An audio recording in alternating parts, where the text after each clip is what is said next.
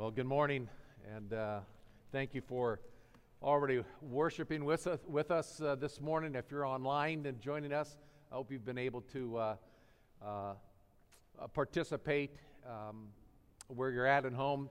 A shout out to Mark and Sherry Lyons up in Alaska. We have family members from members here of FBC or in Canada who watch every Sunday morning and really around the world. And down in F3, welcome and glad you're down there. We are grateful that if you're visiting with us this morning, thanks for being here. And we had a great week last weekend when we were celebrating our 40th anniversary, and it was outside and a wonderful time together, and a lot of effort by so many folks here. So thank you for making that possible. But it was a great celebration. I hope if you attended that you got a sense that God has been very good to us at Fellowship Bible Church, and it was a true worship service and celebration of God's faithfulness to us here with this church. Very grateful to the Lord. Back in February of 2018, a couple years ago, CBS piloted a new sitcom that they entitled, catch this, Living Biblically. Yeah, 2 years, I don't know if any of you watch it. The storyline was about a guy who was attempting to kind of reform his life, and he chose to, he decided he was going to literally obey as many of the commands of Scripture as he could in that year, living biblically. Except after about 8 episodes, CBS canceled it because who wants to sit and watch a 30-minute sitcom of a guy failing miserably living biblically? Now, the sitcom was based on a book that a guy by the name of A.J. Jacobs wrote. It was a New York Times bestseller, and it was entitled The Year of Living Biblically, One Man's Humble Quest to Follow the Bible as Literally as Possible, a New York Times bestseller. Now, A.J. Jacobs is a self-proclaimed agnostic Jew, and he concluded it was impossible to literally obey the Bible. I mean, literally obey such things like in Deuteronomy 21, where it says, if your son rebels against you, stone him to death. Or, a verse, a command in Scripture that says, love your neighbor just like you love yourself. And so the CBS sitcom, and even A.J. Jacobs, who wrote the book, had come to the conclusion that, well, the Apostle Paul had come to 2,000 years ago, about the quality of man's life. There is none righteous, no, not one. There is none who does good, not even one. For all have sinned and fallen short of the glory of God. Someone has counted, I haven't, but someone has counted that there's something like 1,050 commands in the New Testament, to follow. Let me just mention some of those commands in the New Testament, just a few of the 1,050. Like 1 Corinthians 15:58, therefore, my beloved brethren, be steadfast, immovable, and always abound in the work of the Lord. Or Ephesians 4:26, be angry, but don't sin. Sin not. Don't let the sun go down on your anger. How about Ephesians 5:1 and 2? Therefore, be imitators of God as beloved children, and walk in love. It's a command. Philippians chapter 2, verse 14. This is a tough one. Do all things without grumbling and disputing. Masks, COVID. How about Philippians 4:4? Rejoice in the Lord always. Again I say, rejoice. James 4:7, submit therefore to God, resist the devil, he'll flee from you. Resist the devil. Or 5:7, therefore be patient, brother, until the coming of the Lord. There's one. Be patient until the kids go to bed. Be patient until the coming of the Lord. Ephesians 5, here's another one. Wives, be subject to your own husbands as unto the Lord. Or husbands, love your wives just as Christ loved the church and gave himself up for it. 1 John 4:21, and this commandment we have from him, that the one who loves God should love his brother also. Oh, that's just what, 10, 11 commands out of 1,050 commands? Of course, you got the 10 commandments in the Old Testament, and then those are expanded into 613 commandments in the law, in the Old Testament law. You've got hundreds and hundreds and hundreds. And Jesus said you could take all the laws of God and you could summarize them into two. Love God completely and love others fully. Love God, love others. Paul, the apostle, wrote in Galatians 5, verse 14, that the entire law of God can be summarized in one word: love. All the commands can be summarized.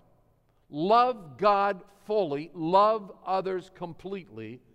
And the question is, has anyone here listening, has anyone ever fully obeyed the commandments of God?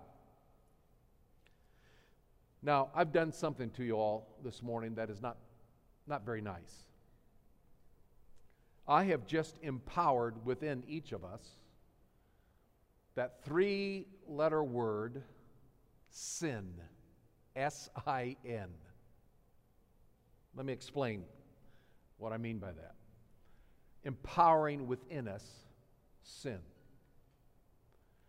Paul writes and tells us in 1 Corinthians 15:56, the sting of death is sin, but the power of sin is the law.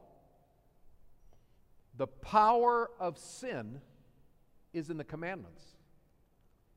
In Romans chapter 7, verse 8, Paul said, apart from the law, sin is dead. The implication is, with the law, with the commandments of God, sin is fully alive. He says a couple verses later, for sin, taking an opportunity through the commandment, deceived me, and through it killed me. That's his own personal testimony. Paul said, I came face to face with the commandments of God, and what happened? Sin took the opportunity. Sin took the opportunity because the power of sin is the commandments of God, and sin took the opportunity and deceived me, and I died. It killed me. Now, what is Paul saying here? What is the Scripture suggesting? I think what God is telling us that if the Christian life was nothing more than a list of do's and don'ts to follow, our Christian existence would be relegated to a ritualistic hour on Sunday morning, and the rest of the week just kind of a lifeless, joyless existence. If our Christianity was nothing more than this, obey this list of do's and don'ts, the commandments of God, the hundreds and hundreds and hundreds of commandments that are in the Bible, well, we wouldn't have a prayer. Christian life would be an absolute miserable failure. In fact, we would find that the harder we tried, by George, I'm going to love that wife, or I'm going to submit to that husband if it kills me. But I'm going to be patient without grumbling and complaining. If it, I'm going to get up this morning, I'm going to give it my old. The more we try, we'll find the more we fail. Because when the commandments of God are given, it incites within us sin. That's what Paul is saying. It flips the switch within us. Sin is empowered. And Paul says it takes an opportunity. It deceives me. It kills me. Now we're studying through the book of Romans, and Paul has emphasized this truth numerous times in the book of Romans. For instance, in chapter 3, verse 19 and 20, he wrote, now we know that whatever the law says, it speaks to those who are under the law, so that every mouth may be closed, and all the world will become accountable before God, because by works of the law, no flesh is justified, is right in his eyes. Why? Because through the law comes the knowledge of sin. You see, what is the law? What do the commandments of God do? Well, the law, the commandments of God, gives us the character of God, the holy, righteous standard of the character of God. The law says, this is God. He's holy and He's righteous and He's perfect. And we're not. The law exposes that. It says, this is the standard of God's perfections, and He says, now be ye holy and be ye perfect, be ye as perfect as I am perfect, as holy as I am perfect. And so the law, the commandments of God, are like a big spotlight that shines on our violations of the law, on our sinfulness, on our own unrighteousness. And that's why Paul says, it condemns me. It kills me. I walk away from the commandments of God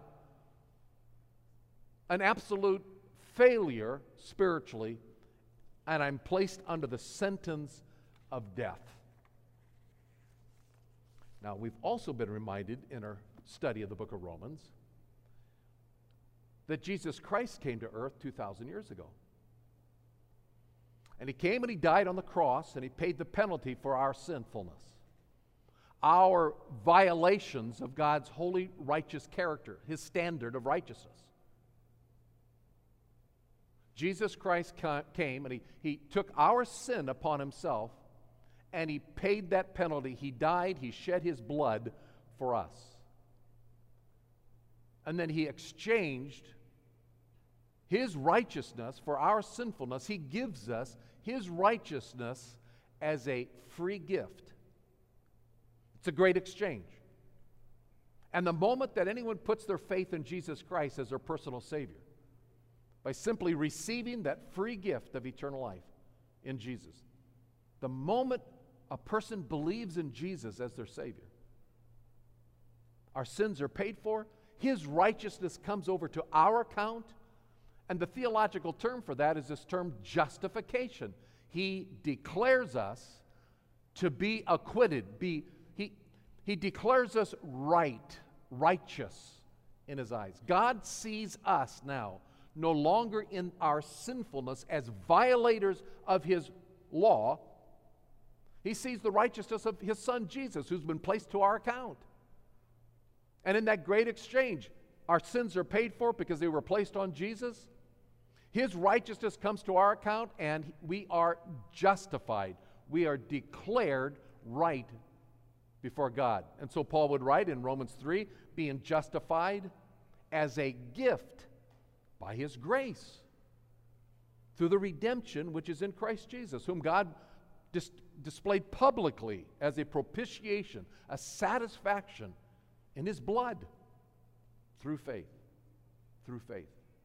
In other words, any one of us here, if you've not put your trust in Jesus Christ as your personal Savior, it's a free gift that can be offered to you right now. Right now, you can transfer your trust off of yourself and onto Christ and Christ alone. And in that wonderful moment of faith, a great exchange takes place. Your sins are paid for. And you get the free gift of the righteousness of God. You are declared before a holy God, even though we're not righteous. He declares us to be right. And He now gives us the gift of eternal life forever and ever. That's justification. Jesus Christ gives to undeserving sinners His righteousness. Now, what we've also studied in the book of Romans, specifically in this chapter 6 that we're in, is that He also gives us a new identity.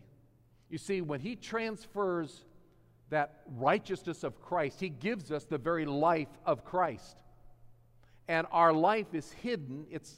We're identified with Jesus Christ. Take your Bibles and turn them again to Romans chapter 6 and verse 3.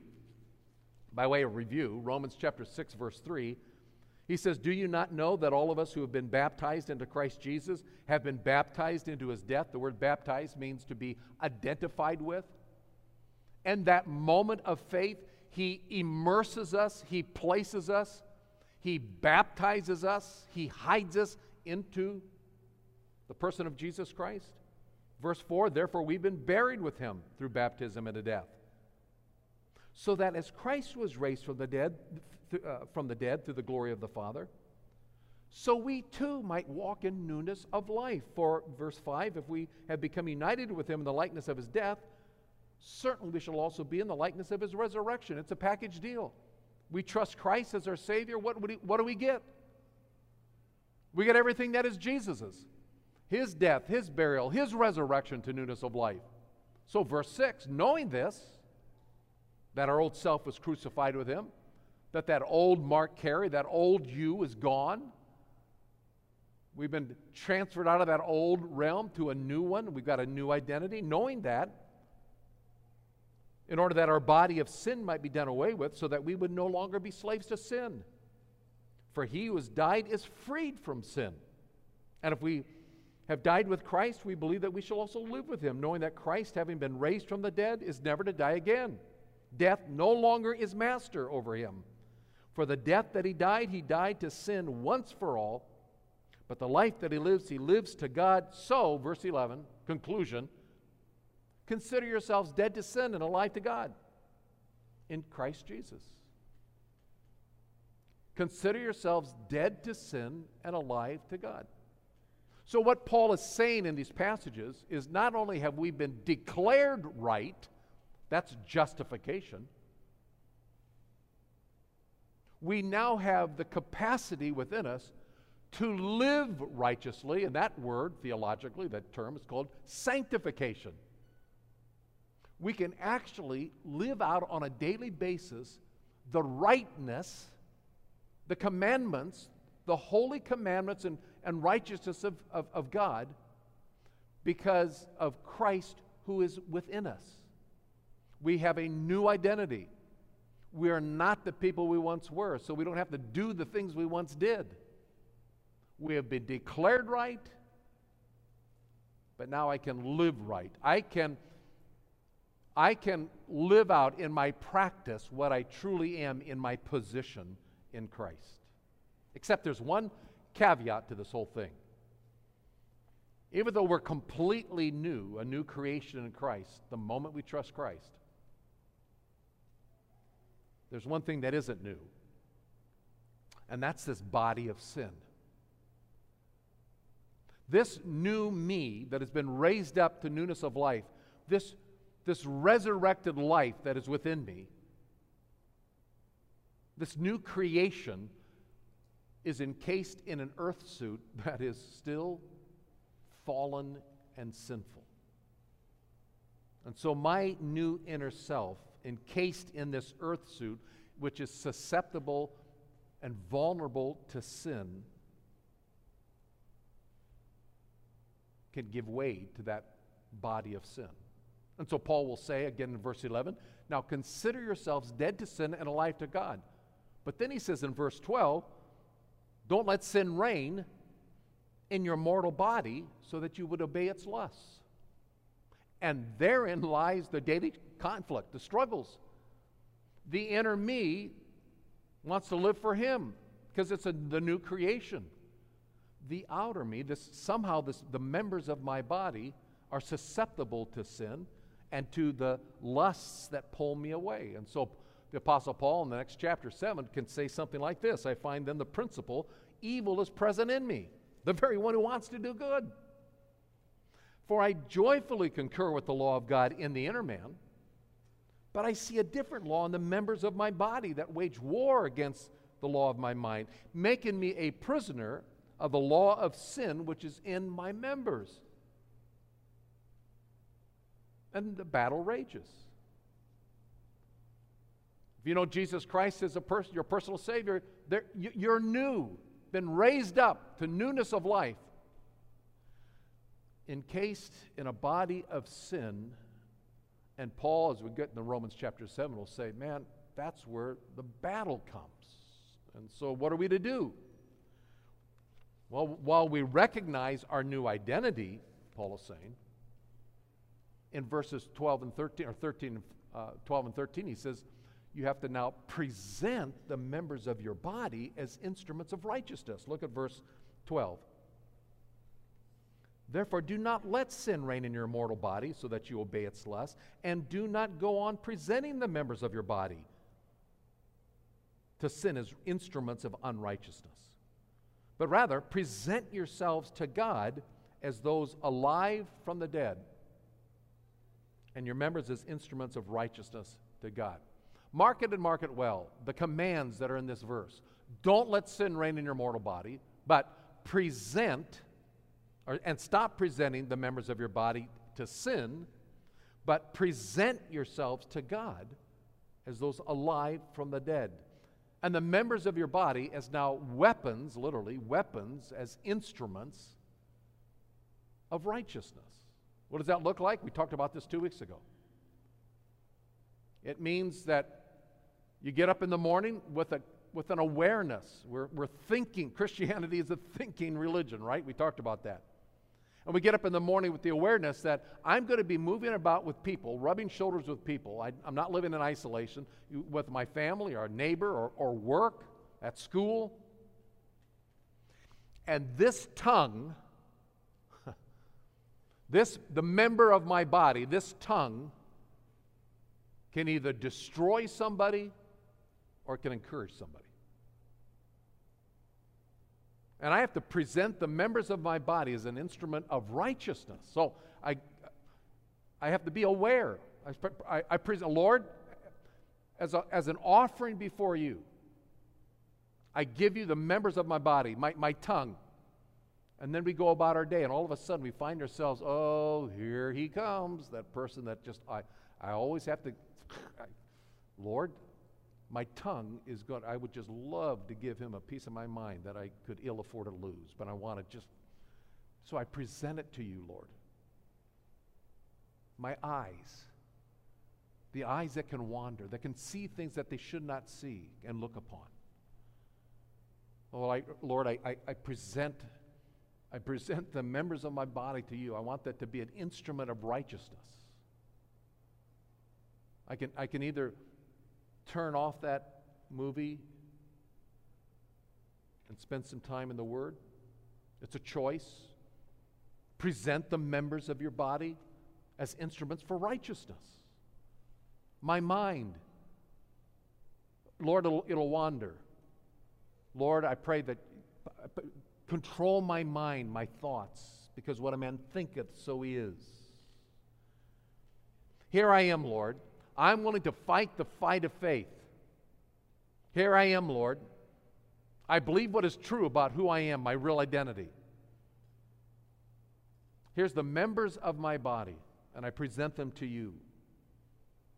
And as we live each day, consciously presenting the members of our body as instruments of righteousness for His service, for His glory, what happens? Verse 14, the verse we didn't look at 2 weeks ago. Sin shall not be master over you. Sin shall not be master over you. Here's Paul's point. Sin cannot reign in our mortal bodies. Verse 12, the command, do not let sin reign in your mortal bodies. Sin will not master us when we are presenting ourselves to Him as a living, holy offering. Moment by moment, every day, making that conscious choice to present ourselves to Him. And when we do, it defangs, it declaws sin. You are putting yourself in a position where sin shall not be master over you. Now, that's what Paul is saying in verse 6 again. If you know your true identity in Christ, the old self is crucified, there's a new you, well, the body of sin can be rendered ineffective. It can be rendered inoperative. That's the concept. With the result that we are no longer slaves to sin. This is it's called living the Christian life. And I'm going to assume that every one of us here, if you know Jesus, cares about how to live the Christian life. If you don't, there's the door. Feel free to leave anytime. we're here on this earth to honor and glorify God, right? I mean, that's why He saved us. We're part of a wonderful plan of God for the ages, to display His glory, to be a part of the plan of God that is going to bring in His glory to this world, to redeem it back, this fallen, sinful world, and it's a mess. And He wants His people to rise up and reflect glory and honor, to proclaim the goodness and the grace and the mercy of God in this world. Not to sit around and twiddle our thumbs until we end up dying and, say, hey, praise God, I'm going to heaven anyway. No, we're on a mission. We've got a wonderful calling from God. And so He is, the moment of faith, He has empowered us with a new identity. And He's placed within us His righteousness that can be lived out, our sanctification. It can be lived out on a moment-by-moment basis as we consciously present ourselves, these members of our body that are so vulnerable and susceptible to sin, and to be lived out for His glory. Now, Paul adds in verse 14 a really wonderful, beautiful, powerful sentence or phrase in verse 14. He says, sin shall not master you, for you are not under law, but under grace. Now, folks, I think that is one of the most powerful, wonderful verses in all of Scripture. You are not under law, you are under grace. And it's crucial that we understand that little phrase. You're not under law, you are under grace. What does it mean to be under law? Well, it simply means that we are under the demands, the righteous and holy demands of a righteous and holy God. We're under the demands of God and the requirements for living without any spiritual power to make it happen. Being under law says, do these things so that you can experience life. Do these things, obey these things. And being under law is the hopeless consignment of ourselves to a joyless and lifeless living existence, which is defined as the word death. Paul said, it kills me. Being under grace is living in the freedom that I am already accepted by God. And because of the gift of Christ's righteousness, His power will flow through me to literally obey the commands of God. Being under law says, do this, and you'll experience life. But no power to make it happen. And so all we do is experience defeat, failure, death. Paul says, it kills me. Under grace says, it's already been done. And so now appropriate what I have already given you so you experience freedom from sin's mastery. Sin shall no longer enslave you because you're not under law, you're under grace. It is said that John Bunyan once wrote these famous little words, "Run, John, run, the law commands, but gives me neither feet nor hands. Far better news God's grace doth bring. It bids me fly and gives me wings." You are not under law. You are under grace. That's the promise of God. Verse 14 has given us hope. It's given us the assurance that as we present the members of our body as instruments of righteousness for His glory, for His use, sin doesn't master us. And we begin to live out by the power that He gives us and fulfill the holy and righteous commandments of God. Righteous living. Now, the problem is we always want to put ourselves back under the law. We don't oftentimes get up in the morning and say, "Here I am, Lord." Oftentimes we get up in the morning and say, "My George, I'm going to do this thing."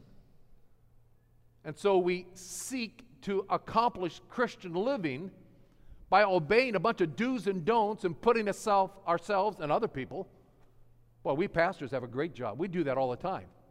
We put people on the law, legalism, all the time from pulpits. Paul said, you're not under law. You're under grace. And being under grace means you've already received everything you need for life and godliness. Being under grace means that your sins have been paid for. Even the sins we're going to commit 10 years from now, the rest of our life, they're paid for. We have full forgiveness. We are eternally forgiven. And we don't deserve it.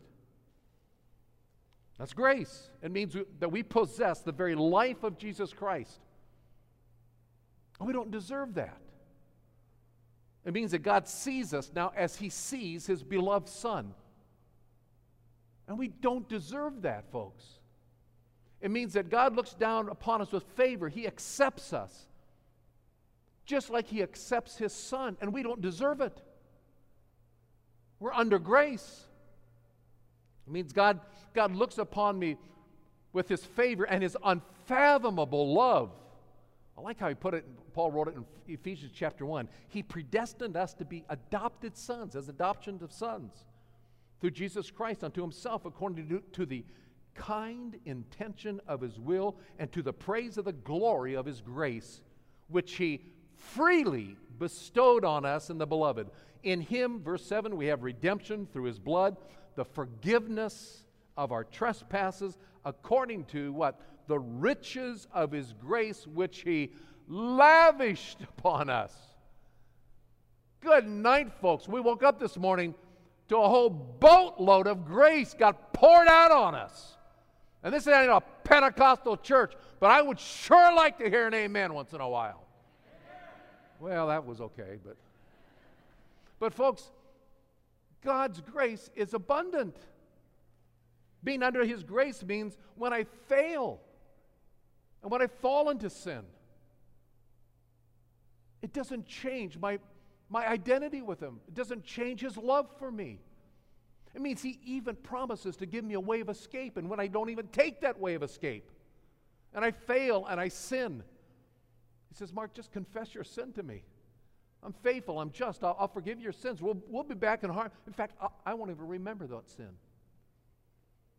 And all the evil one will sit here perched on our shoulder and whisper in our ear, you're a loser, you're a loser, you're a sinner, you failed, you failed, you failed. And I can say, hey, I'm under grace. Praise God. That's buried, gone. It's under the cross, the blood of Christ. And I don't deserve it. That's grace. It means that when I'm so tired, when I'm so weary of living in this sin-sick, fallen world, somehow, He infuses in me His strength. And I'm able to take that next step. That's His grace. I can mount up with wings of eagles. I can run and not get tired. I can walk and not grow weary.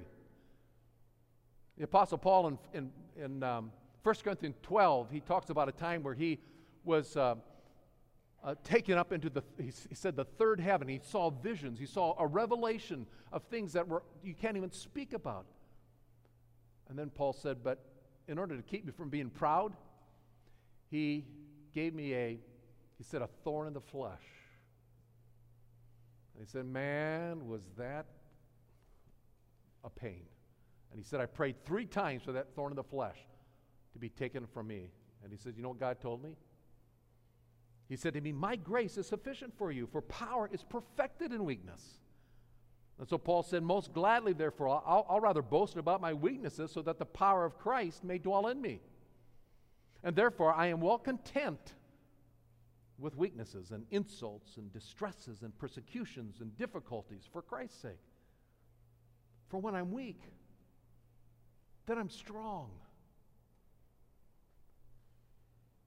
And you get up in the morning, and you got to figure out what's going to happen to my kids today in this crazy pandemic and the schooling, and how am I going to do this, and how am I going to spin this plate and accomplish this, and what are we going to do here, and you know, how will I make it through the job today, and what are all the trials and tribulations of life, living in a fallen world.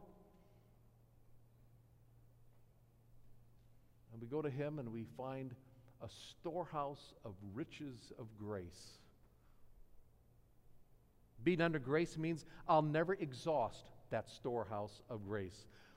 Jesus said in John chapter 1, verse 16, out of his fullness we have all received grace upon grace upon grace.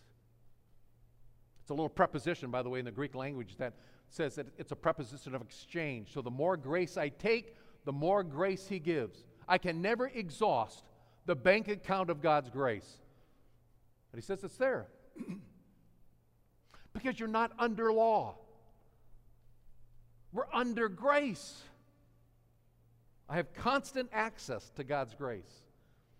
We looked at that in chapter 5, in verse 2, when Paul wrote, through him also we have obtained our introduction into this grace in which we stand.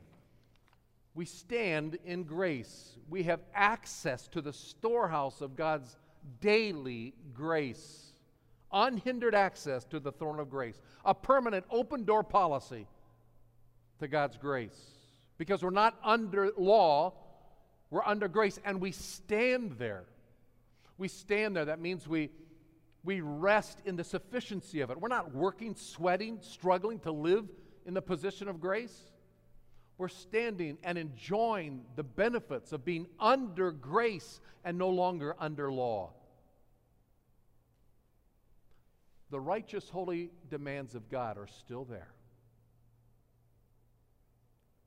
But we're not under law. We're not under the self-improvement programs. We're not under the list of do's and don'ts and in our own efforts to try to achieve it, because he has placed within us his very presence. He has declared us to be right.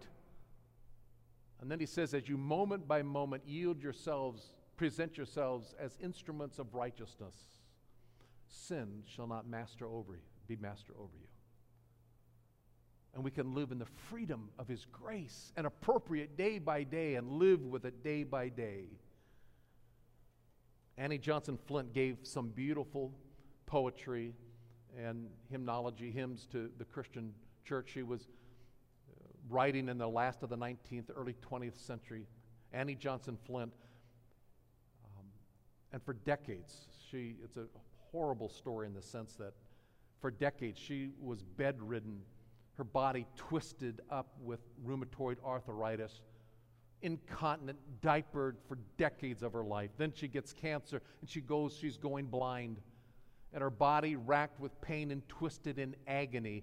She wrote some of the most beautiful poetry and hymns, like the great hymn, He Giveth More Grace. When the burdens grow greater, He addeth more strength when the labors increase. To added afflictions, He addeth His mercy. To multiplied trials, He multiplies peace.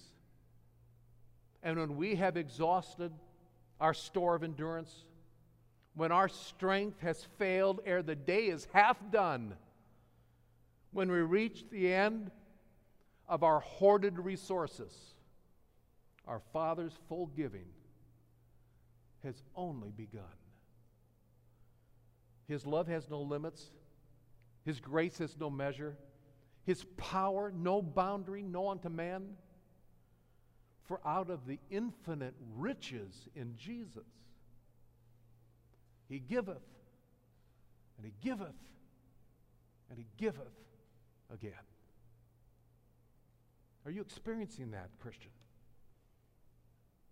Are you experiencing the abundance of God giving and giving and giving? Because here's the reality. We're not under law. We're under grace. It's our birthright.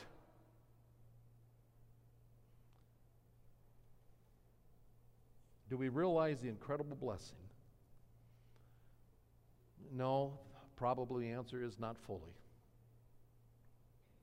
And that's why we have to do what Moses, the psalmist, did. We read it earlier this morning. We have to get up in the morning and we say and we pray to God, oh, satisfy us in the morning with your loving kindness, that we may sing for joy and be glad all our days. Oh, God, help me to see the grace that you've given to me. The unlimited storehouse of grace. Satisfy me in the morning, oh God, when I get up and I've got to deal with those kids at that school, or I've got to go to work in that job that I hate, or not go to work because I don't have a job today.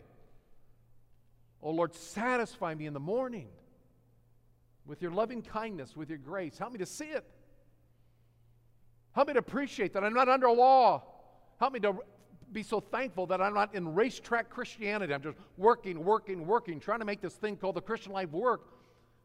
That I'm free of that. I can appropriate what you've done. Satisfy me in the morning with your loving kindness, that we may sing for joy and be glad all our days. Because in His presence is fullness of joy, and at His right hand are pleasures forevermore. And none of us deserve it. And that's why it's grace. Would you bow your head in prayer? And so, Father, thank you so much for the reality that has been proclaimed in your word through your inspired author, the Apostle Paul, in this wonderful book of Romans. That wonderful phrase, Father, in verse 14. By your Holy Spirit, you moved upon him, and he took that quill and he wrote those wonderful words, "We are not under law, we are under grace." And it is as real today, 2,000 years later, as it was when he wrote that. And we can experience that wonderful freedom and the newness of life. Be set free from the enslavement of old ways of thinking, old habits of living, being set free from sin by living under grace. So, Father, as we continue in our study of Romans in the weeks to come, make that even clearer to us so that we can run this race with endurance as we fix our eyes not on some cosmic ooze called grace, but in a living person whose name is Jesus. Because Jesus is grace. In his name we pray. Amen.